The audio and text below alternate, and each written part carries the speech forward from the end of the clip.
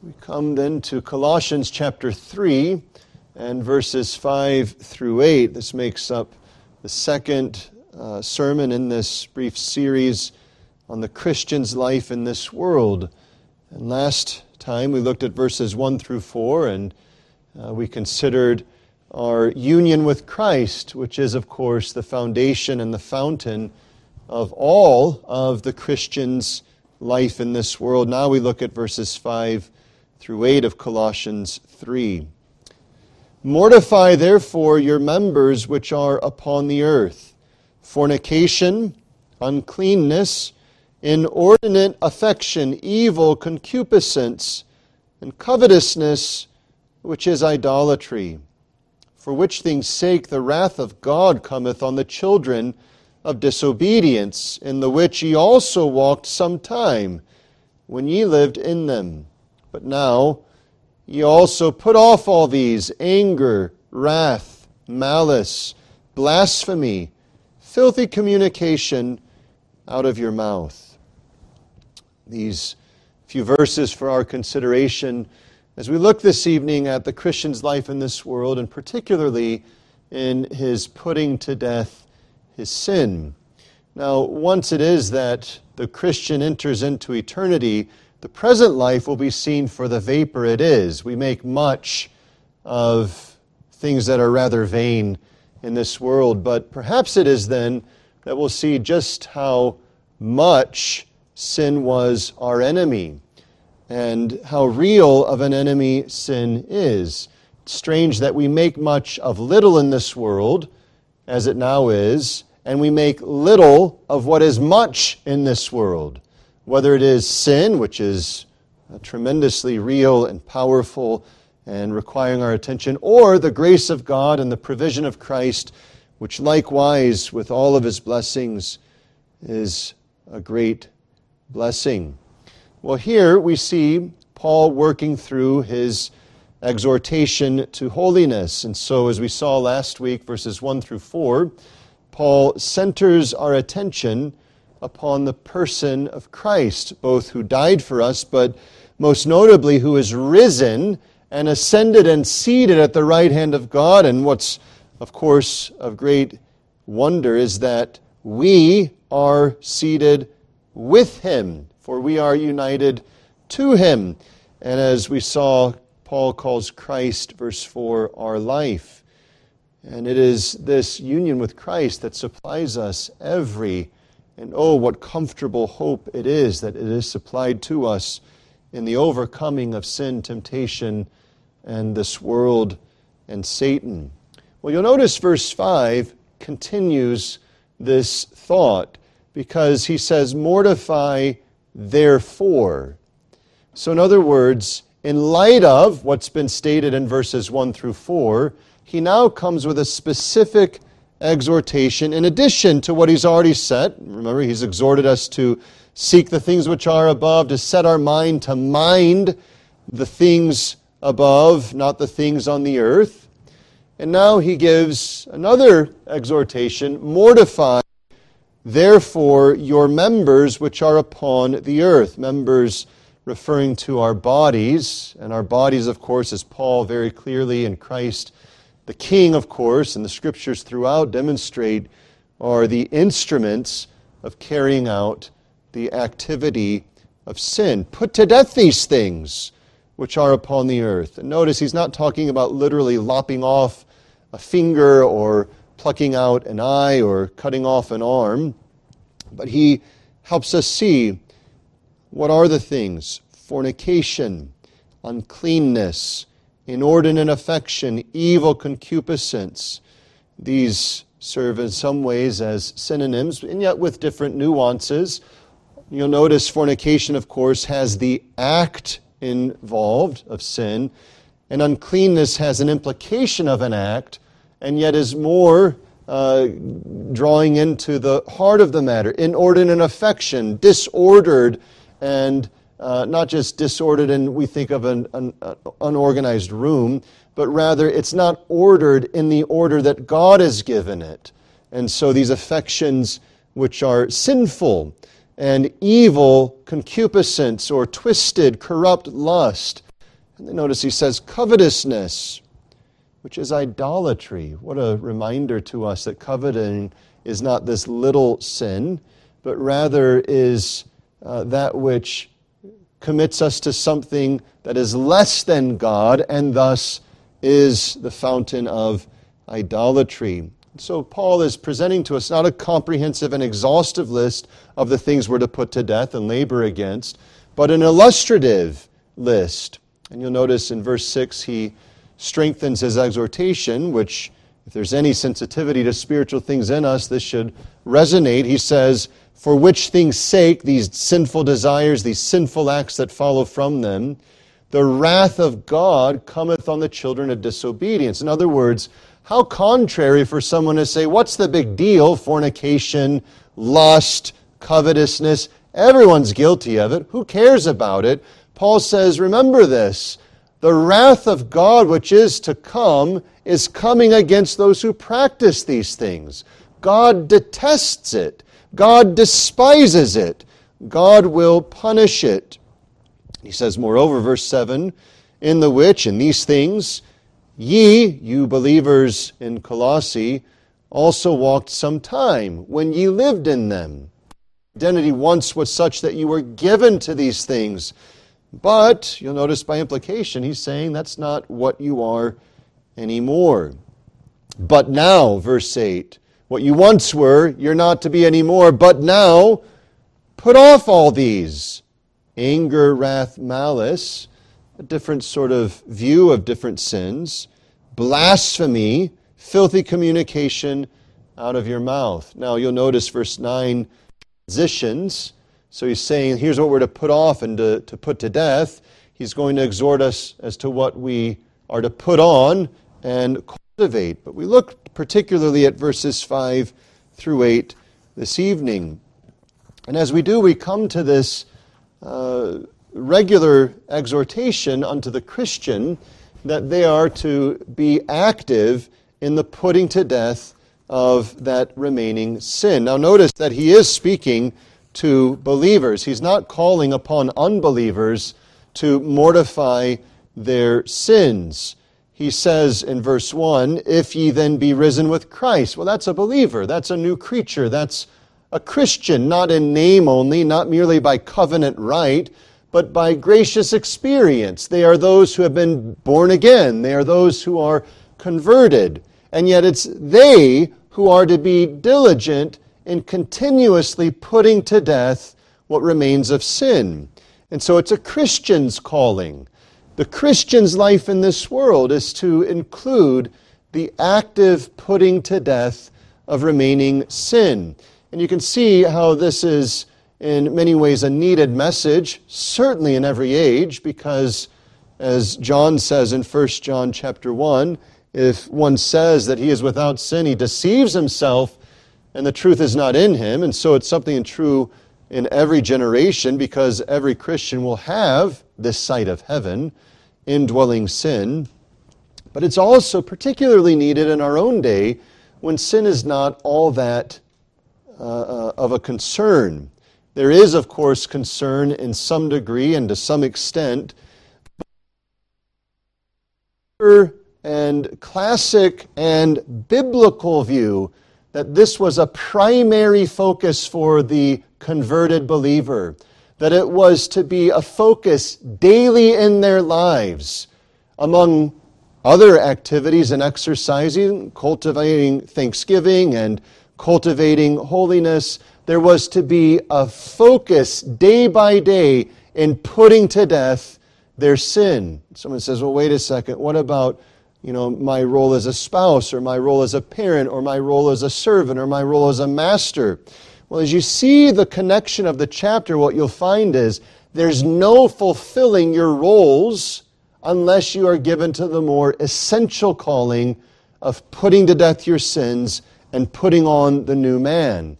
The roles and their outworkings are the outworkings of this spiritual exercise of grace. And so what often has happened in our culture today is we have this multiplying of attention to how to be a better this or that, or how to fix this or that, and it's full of all sorts of perhaps valid practical wisdom. And yet what it faults, or what the fault is of those things, is it fails often to give the due diligence to the more essential cultivating of grace in the soul of the believer. It's not a morbid thing for Paul to come to converted Christians and say, here is a primary calling that will permeate your whole life. You must mortify your sins daily. You must be active in it daily. If a day passes without it, you are setting yourself up for falling into the outworking of sin. But of course, our day doesn't know much about what sin is. It can say big picture things, but it cannot get so concrete. It has so capitulated to this notion that it's just, well, something that's wrong, and it's inconsistency, and it's not being true to myself, instead of the concrete statement of defining sin by God's Word. And when God's Word is used as it is to be used to define sin, and not just the outward display, but the inward desires, as Paul is pointing our attention to, we start to see that it is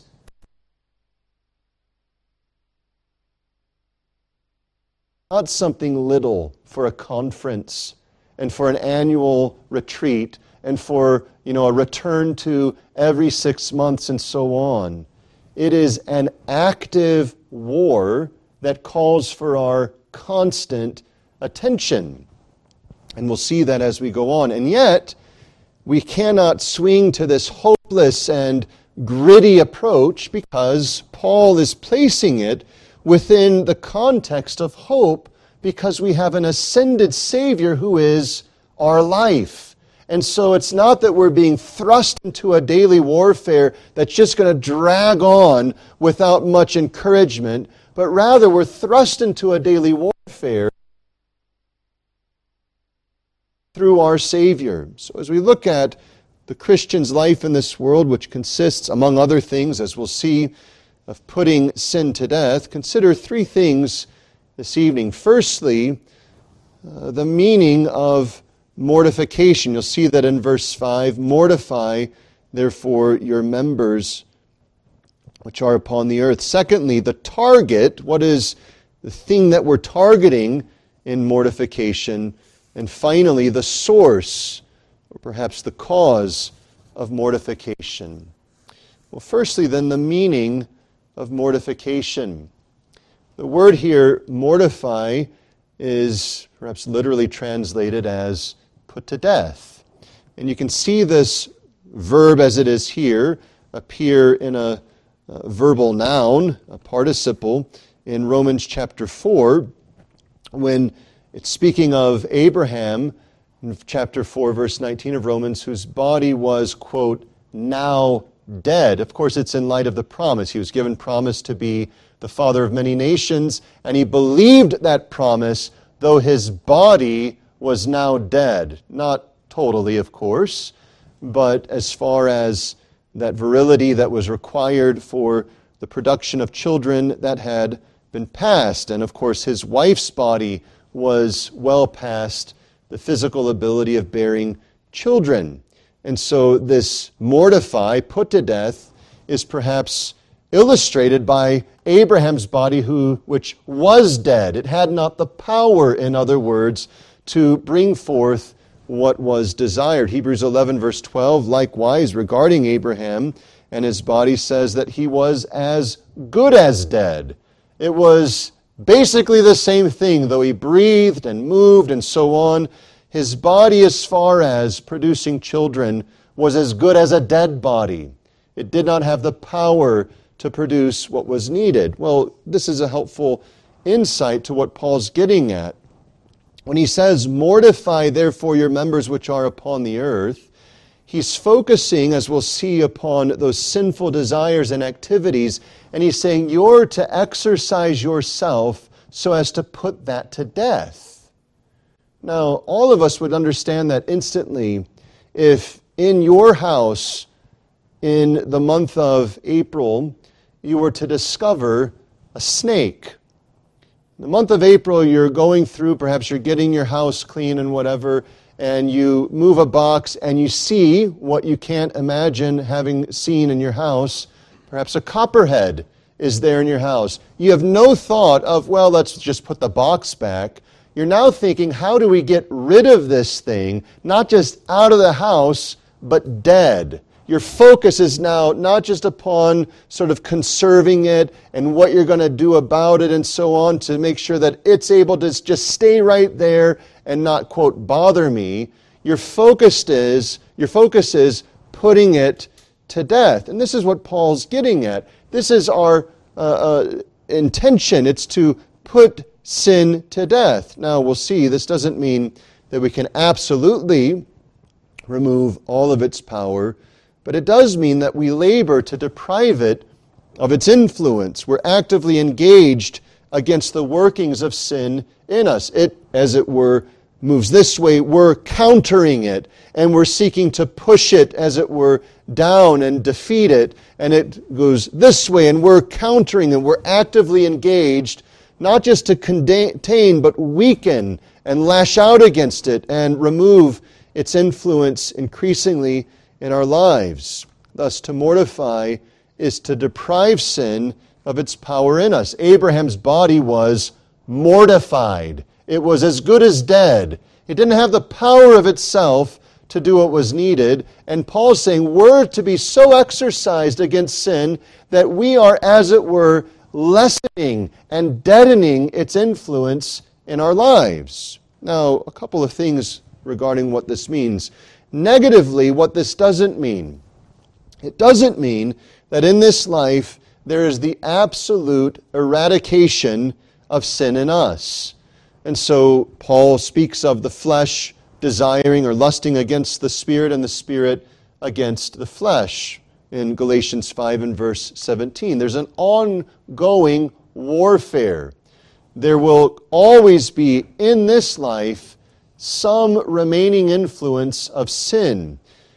John says, as quoted earlier, 1 John 1:8, if we say we have sin, we deceive ourselves and the truth is not in us. Now think of that. He doesn't say, if you say you have no sin, or if that person says, but he includes himself. If we, even I, an apostle whose head was privileged to rest upon the most intimate expression of intimacy with Christ, if I were to say that I was without sin, I'm deceived. See, the point is, the believer in this life will have the ongoing wrestling and war against indwelling sin. And so Paul isn't saying you're going to so persecute and put to death the sin that one day in this world you'll no longer have any influence of sin at all. But rather, there's an ongoing fighting against it. You're never contented with what's been done, but you're actively stabbing at it again and again and again until this life is over. Nor should we think of this mortifying as something that is merely a passive experience in the Christian's life. Notice Paul doesn't say, just sit back and let mortification happen. He says, mortify your members which are upon the earth. You're to be engaged in this battle. It's not something you sit back and wait for something to wash over you, and all of a sudden you wake up and you say, it's mortified. But Paul's exhorting the Christian, the believer, the regenerate one, to labor earnestly to put these things to death. You know what it would be to have something that endangered your life and you taken over with a surge of energy to labor, to defend yourself and your loved ones, and to put to death that one who was desiring your downfall. People talk about this in the rush of battle or in the rush of self-defense, that strength, as it were, seems to overpower them, and whatever else is going to happen to them, they're going to put that one down who's coming at them. They're not just passive, they're active in the attempt to put to death and to destroy the one who is seeking to destroy them. And that's true of the Christian. The Christian is to be active in these things. Now, we have to see the connection, and we will, that this is not an activity of our own strength. But it doesn't deny the fact that it is an activity still of our soul. Well, if that's what it isn't, and much more could be said, what is mortifying? One thing to note is that it is the constant and progressive war against sin in our souls. Mortify, put to death, and notice even in the English, in the Greek it's more evident, it's an ongoing work. It's present. Continue doing it. Mortify and keep mortifying your members upon the earth. And so it's a constant and it's a progressive activity. We're doing it and we don't just say, well, I did it and I'm done. I had that moment. It's not like physical baptism where we can say, I was baptized and, that's that. It's rather an ongoing activity. So, for instance, the Scriptures come to us and say, pray. And we don't look at that exhortation and say, well, I did that 5 years ago and now I'm on to other things. We realize there is a constant calling to prayer. And the same is true with mortifying. This is, of course, an aspect of sanctification. It's true that with sanctification that we are being acted upon, right? And yet, as being acted upon by God, He makes us active. So it's God who works within us to will and to do of all of His good pleasure. And the same is true with this particular focus of sanctification, the putting to death of our sin. He's working within us that we would constantly wage war against the enemy. Now, we don't mean to take a side or to speak against, one way or the other, but you think of what's going on right now, Russia and Ukraine. And someone in Ukraine may be worn out, may be thinking, I'm just tired of this. And this is what I'm going to do. To escape all of this nonsense and all of this pain and agony and whatever else, I'm just going to act like it's not happening anymore, and I'm going to go about my life as normal. Well, that could be a fair dream and a fair wish, but it's not real. If they're going to have any sense of continuing on in life, they have to realize the war is present and is demanding their attention still. They don't just say, well, kids, go ahead and carry out and play in the playground where the bombs are being fired because, just ignore it all. No, they're taking actions and they're thinking through and they're working through the details of how the war has shifted here and shifted there and the theaters and the displays of the war that's taking place. And the same is true in the Christian's life. This is a warfare that is present. The Christian never wakes up any given day in this life to a time when the war is not present. Now that may strike us as difficult. It may even strike us as unpleasant and unwanted. But it is the truth regarding the Christian in this life. This side of heaven, the Christian never wakes up to peace with sin. Because sin is actively seeking to stumble and trip up and divert the Christian. We don't mean that the Christian never wakes up without peace in Christ, but rather that with reference to his approach to sin, there is to be a constant focus upon putting sin to death. This also means that we never say, and Paul doesn't say, well, you've gained some ground against uncleanness, therefore now turn the page and focus on something else. No, we're continuing to put it down further to death because we realize it can return and grow up, as it were, and spring up and fight against us with greater strength. So positively then, mortification includes the constant and progressive warfare against sin. Your own experiences illustrate this. Each of us have had the shameful experience of having struggles with sin, and then given by God's grace attention to them, we saw some success over them. And yet then what happened is we sort of sat down, rested upon our laurels, as the saying is, and we thought, well, that's in the past and not a struggle anymore, only to find months, perhaps years even later, because of the little attention and the little activity against it, it sprang up undetected by us and, as it were, stumbled us again. What was the reason? Among other things, it was because we weren't constantly putting to death that aspect of sin. Moreover, not only constant and progressive, but active. It's the active pursuit of our soul by the Spirit. You see this beautifully stated by Paul in Romans chapter 8, when the same theme is before the Christian, and again, couched in the most tremendously encouraging context of grace. There is therefore now no condemnation to them which are in Christ Jesus, who walk not after the flesh, but after the Spirit. So many Christians would say, therefore, don't worry about sin because we are in Christ. But Paul says, listen, we are in Christ, and because of that, and of His Spirit who resides in us, what are we to do? Notice, he says it in verse 13.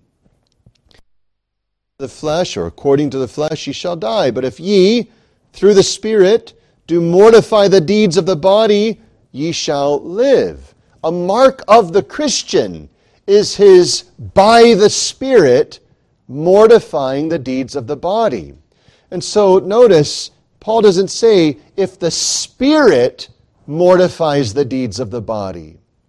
But if you, by the Spirit, mortify the deeds of the body. What's the point? Well, we'll see the source, which is, of course, the Spirit, which is given us by Christ. But we need to see and be clear in our minds that the Christian is active in this engagement. There is an activity of the renewed soul that is warring now against sin. And so that means our faculties are engaged. Our thoughts are brought to turn against sin. We cultivate, by God's grace, a conscience which is instructed not by the standards which move and shift and wane and erode over time of our friends or of our workplaces or of our culture at large, but we are laboring to inform our consciences according to the Word of God. We're seeking to gain knowledge and understanding. We're praying and asking God that He would incline our wills not to sin, but to His commandments. We're praying against sin. We're praying unto God, O God, lead us not into temptation, but deliver us from evil. And all of that is an activity of our soul. We're not puppets on a string, just lifelessly hanging there and made to move this way and that way against our volition. But as Christians, the Spirit of God has enlivened us so that our minds are engaged, our wills are inclined, and our souls, with the full faculty of use of faculties therein, are exercised in mortification against sin. So that means that our minds are at work, our wills are at work, the whole of our souls are at work, all engaged by the Spirit against sin. So one thing we can say is, the person who is not actively cultivating thoughts about sin as God teaches our minds to think is not actively engaged in mortification. The soul that is not actively engaged in crying out to Christ by His grace to strengthen us to put sin to death is not engaged in mortification. So you'll see the soul must be actively engaged in these things. Prayers, study, fellowship, all of these things are going on, and it's the activity of the soul, as we'll see, which is enlivened by the Spirit. Well, notice then, secondly, the target of mortification. What is this that mortification focuses upon? Well, generally, it's anything having to do with our sin. This is important to note.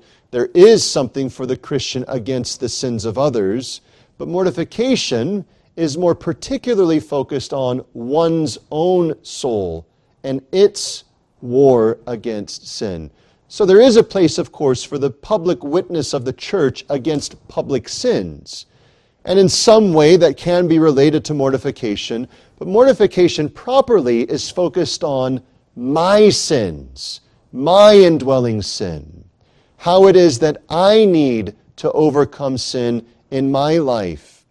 And so you can see how this will be connected later on. In, for instance, verse 18, wives, submit yourselves unto your own husbands as it is fit in the Lord.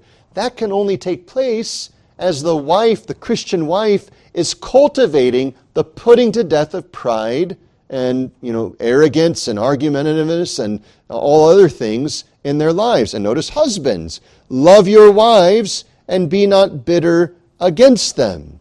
And so if a husband is to love his wife, he has to be active in putting to death his bitterness and so on. So it has traction into, quote, the real world, as people like to say. But brethren, this is the real world where sin resides in your soul and is actively seeking to disturb and distress and to distract and divert you from your calling, first and foremost, as a holy vessel unto the Lord. And then secondly, unto all of the various roles that He's given. So generally, the target of mortification is everything with reference of our souls and sin.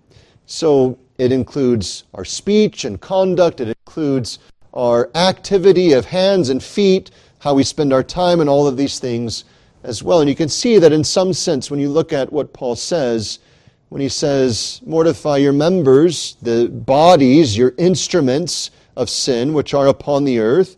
And then he highlights fornication, which is an activity of sin, uncleanness, which is a desire that moves to an activity, inordinate affection, which is getting closer to desires more intimately, evil, twisted, corrupt lust, concupiscence, and then covetousness, which he then links to idolatry. So it's this comprehensive scope of sin. But more particularly, mortification strikes at the vital aspects of sin. So you can think of this perhaps by way of an illustration. If you're truly seeking to put something to death, you don't sort of shave off the edges of it and then let it carry on, right? And so policemen are trained to shoot to kill. They aren't trained to shoot at some intruder and to wound them in the kneecap. They're not trained to shoot them in the big toe and just to injure them. Soldiers aren't trained to do that. They're trained to shoot to kill because they need to put to death the one who is threatening either their or others' lives. And the same is to be true with reference to the Christian. We're not seeking to just sort of hinder sin or get skirting by it or somehow containing it. We're seeking to strike the death knell into the beast that lies within us still.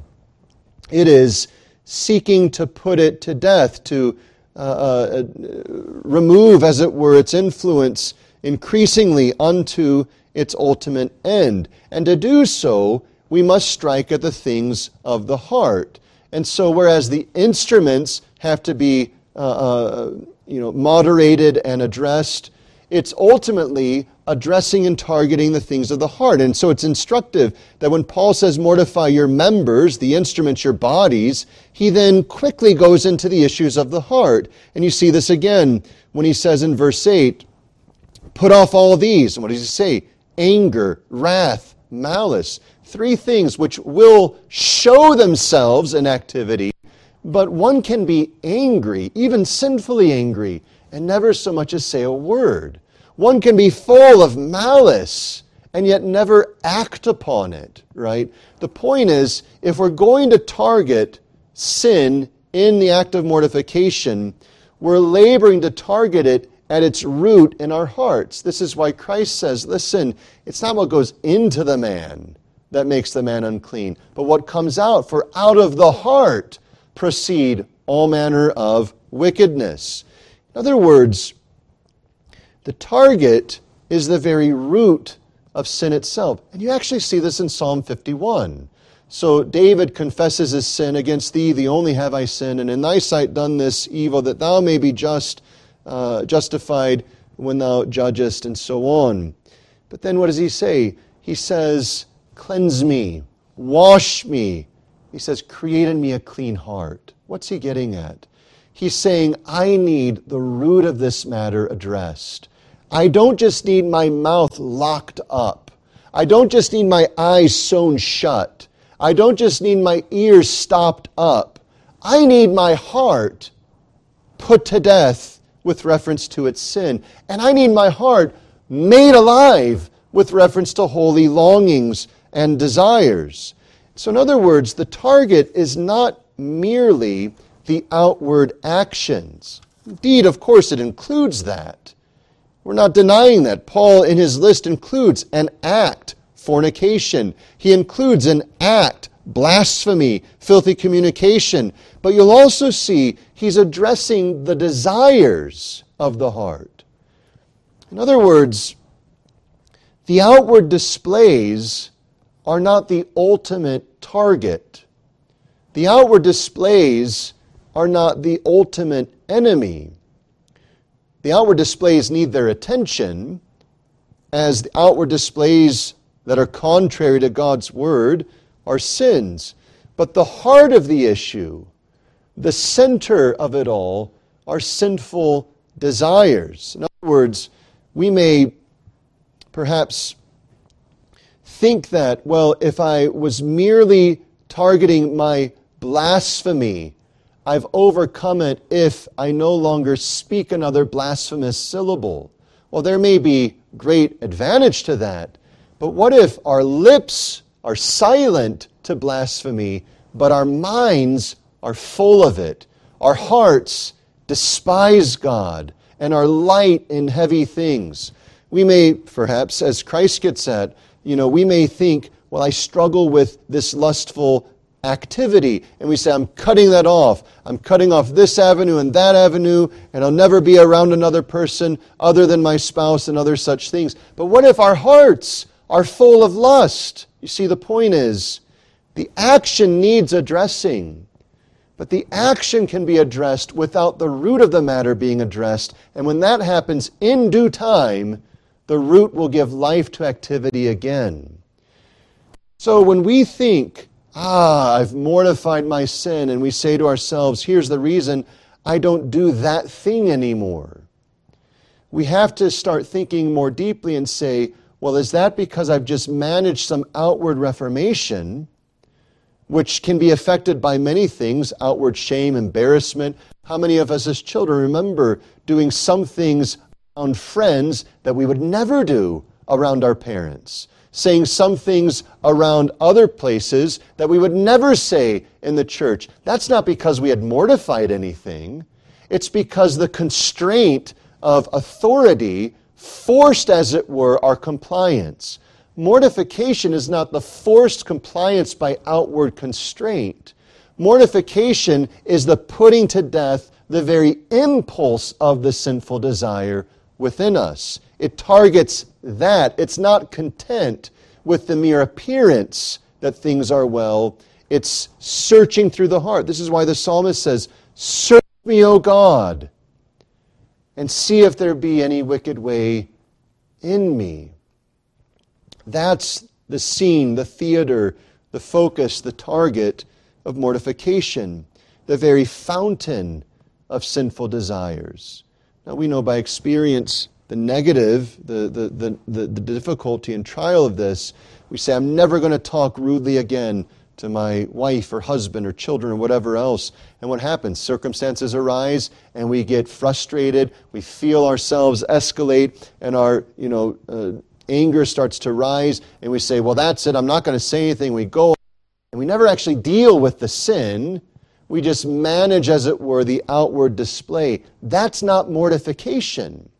It may be a counseling tactic. It may be a psychological maneuver, but it's not mortification. Because mortification takes the sinful desire and says, I need that crucified. I need that annihilated and blasted and stabbed to death again and again and again. That this is present in me is evidence that mortification is not done yet. Brethren, that's the reason, by the way, that in this life mortification's never over. For who among us would say, well, yeah, I once struggled with anger. I don't struggle with that anymore. I once struggled with coveting. That's not an issue anymore. I once struggled with XYZ. That's not a struggle anymore. It may be less of a struggle. It may not manifest as largely as it once did, but it's still an issue this side of heaven because of indwelling sin. This was the massive mistake, among others, of the Pharisees. They loved to address the outside and the appearance, but they despised and ignored addressing the inside man. And so we target in mortification the fountain and source, the roots of sin. Well, thirdly and lastly, the source. To see the source clearly, you have to see that one word in verse 5, therefore. Mortify, therefore. In other words, there's a foundation to this exhortation that is not in verses 5, 6, 7, and 8. The foundation of it is in verses 1, 2, 3, and 4. You're to put to death sin because of what you now are in Christ, what you have now in Christ, what Christ is now for you and in you. The connection, therefore, links us to verses 1 through 4. The connection of therefore in verse 5 links us to verses 1 through 4 regarding our union with the risen and reigning Savior. Notice as well, verse 7, it says that in the which, in these sins, ye also walked some time. This was your former life and identity, when ye lived in them. But that expression or that idea of living has come up already. And it's in the present for the Christian, verse 3, that your life is hid with Christ in God. It's no longer in the inordinate wickedness of this world. It's not in the manner of living of the children of disobedience. It's in Christ. Notice as well that verse 4 says Christ is our life. So where your life once was the realm of death and dank depravity, now your life is Christ, and by Him you have life. He is the one who works within you and is able to strengthen you unto all of these things. This is why it's not an unregenerate, unconverted person who's called to mortification, because they have no ability to put to death their sin. They can put bandages on it. They can put spiritual religious makeup on it. They can put clothing on it and cover it. They can put artificial appearances on, but they can't address the root of the matter. The Christian can, because the Christian is united to Christ. Think of this. The source is the reigning Christ. He possesses all power and authority. Moreover, He has already conquered sin personally.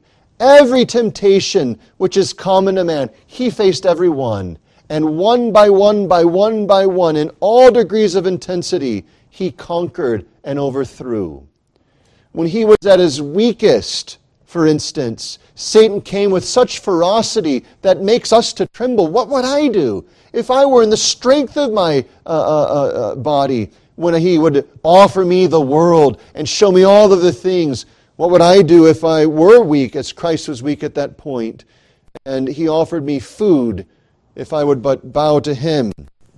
Christ conquered all of those things personally, and we're united to Him, who has the power and conveys that power by His grace unto us. He's conquered it judicially, so that it's no longer a law for us, because Christ has put it to death. He's removed it from being the master of our souls. He's displaced it from being the ruler of our thoughts and hearts. One has said it as if chained to sin. The unbeliever is so chained to sin that when lust pulls, the sinner must respond. But though the chain is still present, it's a severed thing. So the Christian can hear the chain pulled, but Christ has cut the chain in two. And so maybe the temptation is to respond to the sound, but he's no longer under compulsion by grace to answer the call of sin. Christ has severed that link. But moreover, it's not just Christ who is our source, but it's Christ in us who is our source. It's Christ, our life, who is our source. Notice the language again in verses 1 through 4. If ye then be risen with Christ, ye are seated in heavenly places with Him. These are the truths of Christ in us. He now abides in us and we in Him. He now works in us to conquer our sins. And so it's not just a distant reigning king to whom we send distant petitions and He may send a helpful answer, but it's we're in Christ and He's in us. And so we take our sins to Him and say, you're the one who's able to give strength against this. We, as it were, take Christ to our sin and say, look what's inflamed in my desires right now. You take care of this. Engage me, strengthen me, quicken me. If you want to know what mortification looks like, read Psalm 119. That is an active soul in mortification. Quicken me, that I may walk in your ways. Unite my heart unto thy fear. Cause me to walk contrary to sin, to put it down, to ignore it, to deny it, to fight against it. All of these petitions are different aspects of living by God's grace in Christ against our sin. It's Christ in us who enlivens us to the battle of daily putting to death our sin. Brethren, here is the cause why we have often failed in our temptations, because we have either thought that sin is an easy enemy and rather harmless, or we've thought that we're an able warrior in ourselves, able and strong of ourselves to accomplish the work. We think perhaps of sin as merely a past reality, but Paul, who acknowledges all of the great, and we'll get to these wonderful statements of what we do have in Christ and the encouragements that are there, he sees sin as a present trouble to the Christian. And so he focuses our attention against our enemy. When we think about spiritual warfare, the charismatics in the world would have us think merely about Satan. The Bible acknowledges that, and we're too little in acknowledging it in our circles perhaps. But we are right to see that the main focus of spiritual warfare is not something, as it were, alien to us, against us. It's something embedded in us, which is our own indwelling sin. That's a real enemy. You may never know another earthly enemy all your life, as far as men, women, and others go. And yet you'll have a present enemy, as long as you live in this world, abiding in your soul. We have to see that if we are then to overcome it. Notice it's an activity of soul by the Spirit, by Christ, that gives this great privilege of putting it to death. Well, brethren, we close with this, that if we're to put to death our indwelling sin, we must see the great need to be in Christ by faith. This is Paul's great starting point in this chapter. And if we have that, we have the source and cause and influence for victory in putting sin to death day by day, because He has the limitless supply of all that's required. He provides us all that is needed. And so we come to Him and we study the ways of sin. We search it out. We're examining ourselves and our hearts and our thoughts and consciences. We're studying the Scriptures as to what is sin, what isn't sin, what sin is led, or what leads to sin, temptations, and so on. We're student of the Word. We're student of our own hearts and thoughts and minds. We understand these things. We study also the supplies of Christ and how He conveys them to us by the means of His Word and the sacraments and prayer. And so then we pursue Him through these channels and we appeal to Him that He would provide us what He promises by them. And as we're doing that, we then come to Christ and say, "Oh Christ, you who are my life." Think of that expression. You who give life to me. Remember, Abraham's body was as good as dead. Abraham's body was dead for the purpose of what he was to do. But we are alive in Christ. It's Christ who is our life, who is able to give us the strength to overcome even the most entangled sin in our lives. Here is the encouragement in the whole thing. The daily warfare that you face in this life is a daily warfare for which you have an ample provision to stand victorious every day. Because Christ knows no weakness. Christ knows no loss. Christ knows no lack of success. As we live by faith in Him, as we draw from Him, as we put all upon Him, and as we take all from Him, we're given, as it were, the grace day by day to answer the battle every moment.